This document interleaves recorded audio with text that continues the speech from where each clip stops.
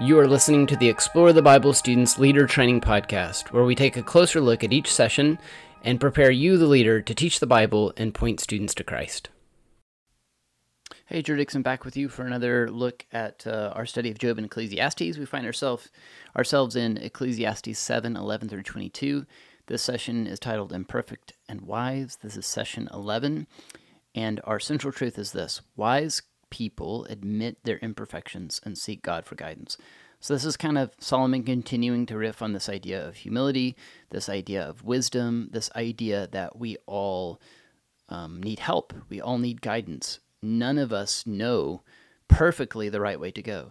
In fact, when people throughout human history, I think, have sort of led with that, to think, I know exactly the problem with the world, and I know exactly how to fix everything. We need to do exactly what I say. Those have been times when great injustice has been done. Those have been horrific times in human history. Times of things like genocide and things like that, when people think, hey, I know what's right. Everybody needs to go my way. This is, again, Solomon kind of reminding us that we need God's wisdom. Wisdom protects. Wisdom is as good as an inheritance, as an advantage to those who see the sun, because wisdom is protection, as silver is protection. But the advantage of knowledge is that wisdom preserves the life of its owner. So you see, when we submit ourselves to God's wisdom, when we come to God and say, look, I'll admit up front, I don't know the way to go. I don't know the best path forward. I'm not all-knowing. You are. We'll find the protection we need. All right, this is another passage that kind of gets into the reality of the broken world we live in. In verse 14, Solomon says, "In the day of prosperity be joyful, but in the day of adversity consider God has made one as well as the other." So he reminds us that, hey, look, in this life, there's going to be days of joy, there's going to be days of adversity. You need to understand that God is in control in both such situations and can sustain us in both situations and has lessons for us to learn in both situations and wants to use both situations to grow us. There's another tricky couple of verses in verse 16 and 17. Solomon says, don't be excessively righteous and don't be overly wise. Why should you destroy yourself? Don't be excessively wicked and don't be foolish. Why should you die before your time?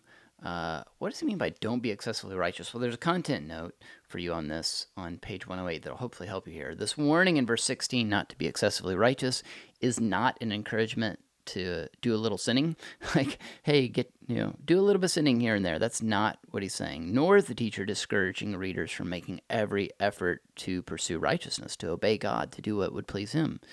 In context, I think the teacher is objecting to this idea that living a strictly religious life, like jumping through all the religious hoops, going to church, reading your Bible, going to every single church function and missions trip, that living a strictly religious life will result in living a healthy, wealthy, and happy life. Like, obeying God doesn't always mean that life is going to go how you want it to and you will be super happy. A more modern translation of this passage might be, don't be a fanatic. Like, the teacher is warning against buying into this false notion that obeying God makes him owe us something, like he owes us a good or rich or happy life. And additionally, in verse 17, when he says, don't be excessively wicked, he does not counsel that some sin is okay. Rather, it implies that while there is some sin in everyone's life and some sin in everyone's life is inevitable, those who embrace evil as a way of life are destroyed by it. These verses call us to look to God for guidance and turn away from both from sin and self-righteousness. So I bring this up because you have students in your group that struggle on that have the different struggles here. Like, you have some that are really tempted to live a really rebellious and lawless life. Like, they're tempted to rebel hard against their parents' teaching and guidance.